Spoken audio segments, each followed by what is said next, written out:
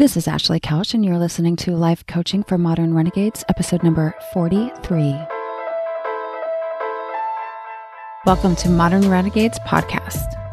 This is a life coaching podcast for the person who wants to learn how to lose themselves in the moment, not life circumstances. Each week, we will explore mental and spiritual practices that will inspire you to ask, seek, and heal. They are for the modern renegade. They are for you. Happy Thursday, Renegades. What is going on? I hope you've had a great week. Thank you for tuning in. And if you are listening today, it is your lucky day. Guess what it is today?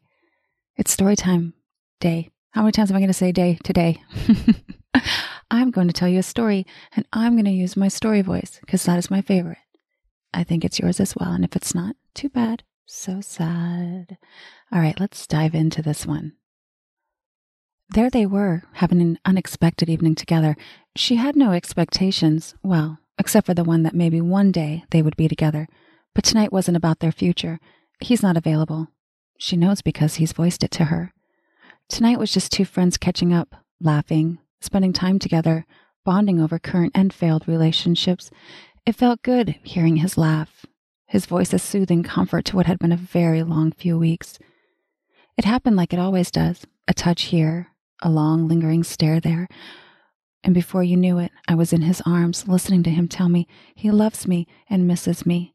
I didn't know what to say. I couldn't say anything, but instead only think, he's my everything. This is it. And I held on as tight as I could while he made love to me that night, thinking, maybe our future starts now. I was floating for days. I could breathe in a way that I hadn't in some time.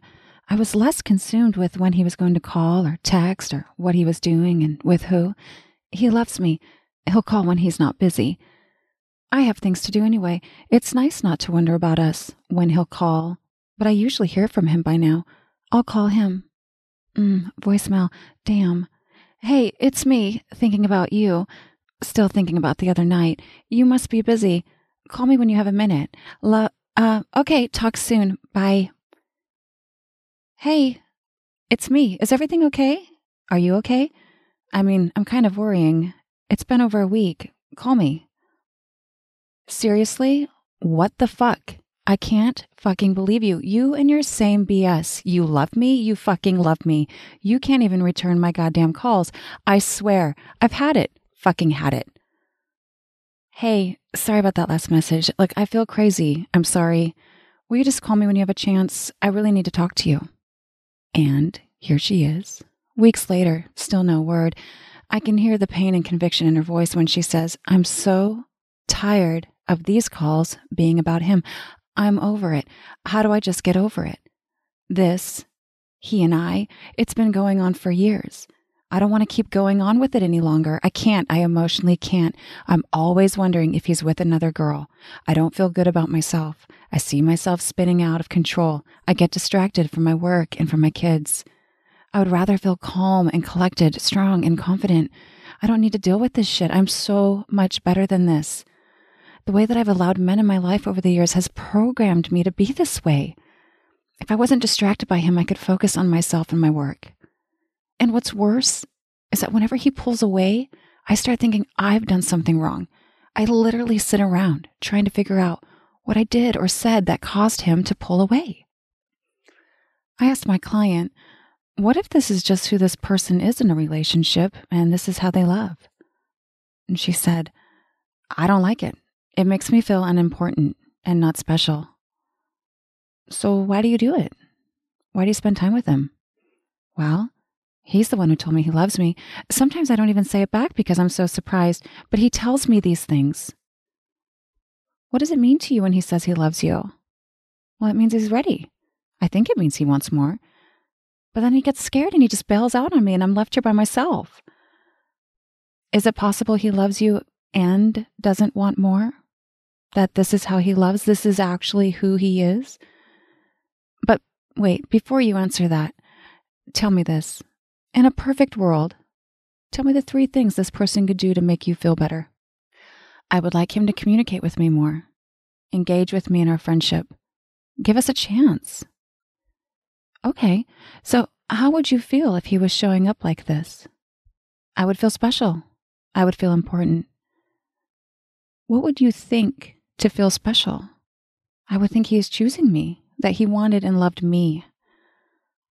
Okay, so what's stopping you from believing that now? I'm chosen, wanted, and loved. What do you mean? Well, can't you think the thought I'm chosen, special, and loved now and feel important and special? I mean, yes, but no, okay, I know. But stay with me because I want to point out a few things. You think if this person does these things, behaves in a certain way, that you will feel special. But it's our thinking that causes our feelings, not a person's behavior. Our feelings always come from our thoughts, not the circumstances. Which leads me to this. You're operating from a manual. A manual. A manual. A manual is, in essence, a guidebook, or better yet, like a rule book of expectations for the way people should behave in your life, how they should treat you and show up so that you can feel a certain way, usually a good way. Most everyone is operating from a manual. But here's what I find the most fascinating about my manual, your manual. We expect everyone to know what's in our manual without telling them. And when they don't know, we just cannot believe this person doesn't know how or doesn't know us the way we thought they should. And we make it mean all the horrible things about who we are and what we mean to them or what the relationship isn't. And the minute someone isn't treating you the way your manual describes in steps 1 through 5, you lose your shit. You being anyone who's operating from a manual, which is most everyone. When we're operating from our manual, we are trying to control the people around us so that we can feel a certain way, which is never any fucking fun for anyone. Anyone. And then that leads us to abdicating responsibility for our emotions rather than owning and managing them. You really believe that if he tells you he loves you, you can be happy. But if he doesn't, and he doesn't call you, you make it mean he doesn't love you and you're unimportant, not lovable. Something has gone wrong. You're using this person as a way to define your worth, your days, your mood, and you are giving up all your power in the process. You are responsible for your feelings. You get to decide what you believe and how you want to feel. You can believe that I like people who call and communicate with me daily, but you don't have to make it mean anything bad about you if they don't. Some people like to talk on the phone. Others, not so much. There is no right or wrong answer. The minute you make it mean something about you, though, you're operating from your manual. When you ditch your manual, you give the people around you so much freedom to be themselves, and it brings you closer to them.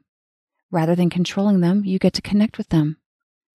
This concept can get a little tricky for a lot of people, especially couples, because you think your partner should meet your needs and you meet theirs, and everyone will be so fucking happy. We live in a culture that cultivates this belief that in order for us to be healthy, have a successful relationship, and happy, we have to meet one another's needs. Not so much in my mind. I can't count how many times I used to say to my husband, I need you to do this and then I will feel good. You need to work like this. You should be running with me. Hey, the way you're dressing, no, this is what it should be. Oh, and my God, guess what? When they didn't do the things that I thought I needed them to, I made it mean they didn't love me. They weren't trying. I wasn't worth changing for, making time for. Or they would do all the things and I found out I was still miserable and unhappy. So I would raise the bar and then they were resentful. And I was using all of my time and energy to try to get this person to comply and micromanage. And burnout. It's a vicious cycle. I remember when my husband wouldn't leave work at a certain time, I would be fuming. He'd come home for dinner. Dinner would be cold. I'd be even more pissed. We'd argue. You don't put the family first. You don't care about what I need. It went like that a couple of times a month, our entire marriage. I'd feel enraged, sad, and then exhausted. What I never figured out was that him coming home late had nothing to do with me. He was living according to his manual. Work needed to get finished before he could come home. I could have easily sat down and had dinner with the kids and put his plate in the microwave. But instead, it was all the drama. Because in my guidebook, everyone knows you're not late to my table. Because if you are, that means you don't love me. Thank God I figured this out. It turns out a lot of people, myself included now, want to meet their deadlines, and it has nothing to do with wanting to make other people feel bad or unloved, or wanting a cold dinner at that. I think this is actually what you might call emotional blackmail. If you don't do this, you will make me feel this. Now, this doesn't mean you don't share with your partner or the people in your world the things you like or don't like. Again, you just don't make it mean anything about you if they don't subscribe. You learn how to meet your own needs. You learn self-responsibility. This is the coolest thing about being an adult, right? We get to do what we want. For example, when I'm hosting dinner, I communicate, hey, dinner's at 8. If you aren't sitting at my table when we start, we'll be eating without you. Zero drama. I don't take it personal if they aren't sitting with us at 8. When you drop your manual, you take responsibility for yourself and you let the other adults do the same. There'll be so much less friction between you and the other humans when you're focused on meeting your needs and they meet their needs and you stop blaming them for how you feel. Instead, you can just show up and support one another. Now, to be clear, a manual doesn't have anything to do with boundaries or terms of engagement. Boundaries are our hard nose. And if you're going to yell at me, I'm going to hang up the phone. If you have an affair, our marriage is over. Obviously, these are the more extremes. Then there's others, like, don't smoke in my house, or I'm going to ask you to leave. If you come over without calling, I probably won't answer my door. Having a manual is more about these expectations that you have that people need to behave a certain way so you can feel a certain way. And this isn't just in our romantic relationships. This is friendships, all relationships, renegades. A friend of mine was venting about her lady pal's dating life. She's telling me that her friend should hire me. She desperately needs a dating coach, she said.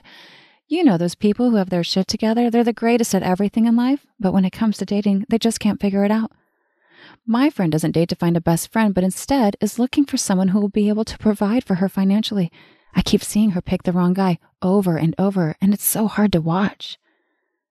But what my friend hasn't considered is that her best friend may not share the same belief about dating. Her friend doesn't see anything wrong with who she's picking and why.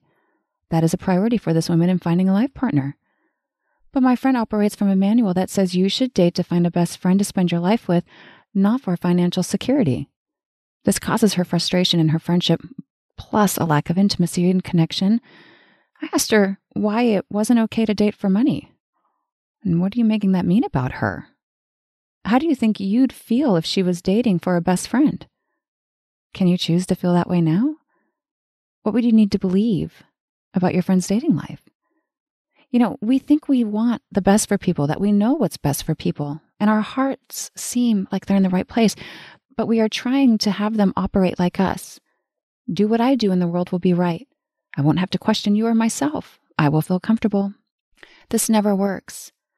When we're operating from our manual, we are not connecting with the people around us. We are oscillating between trying to control them and get them in compliance with our manual and freaking out, which is the worst. How do you like it when people try to tell you what to do?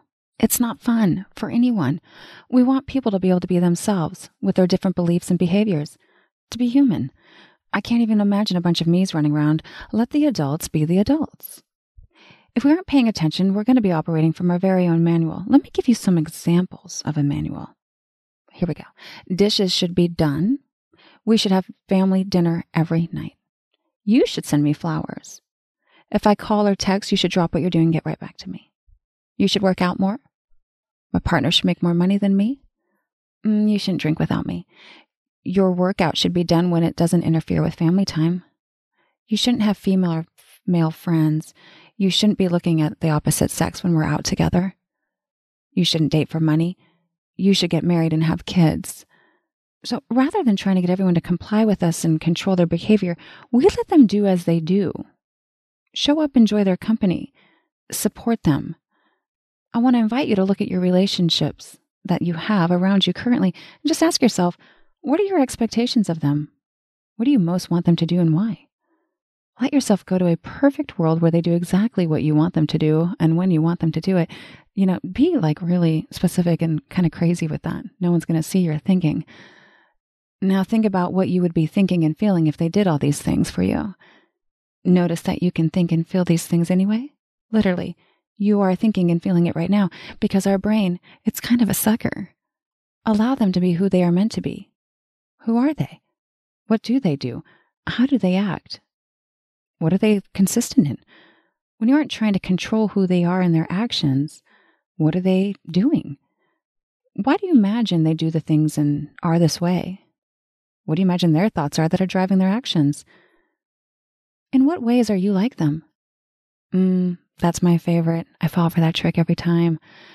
It says that only one person in a relationship needs to do the work. Do you believe me? Other people can be late for drinks or not take the trash out, and you could be totally unaffected by it emotionally. Can you imagine? Give it a whirl. Certainly can't hurt. Look at your manual, then decide if that's how you want to operate. Renegades, the choice is yours. All right, that's what I've got for you this week. I'll talk to you soon. Renegades, thank you for tuning in this week. If you're enjoying this podcast, let me know. Head on over to Apple Podcasts and share it with a 5-star rating and review.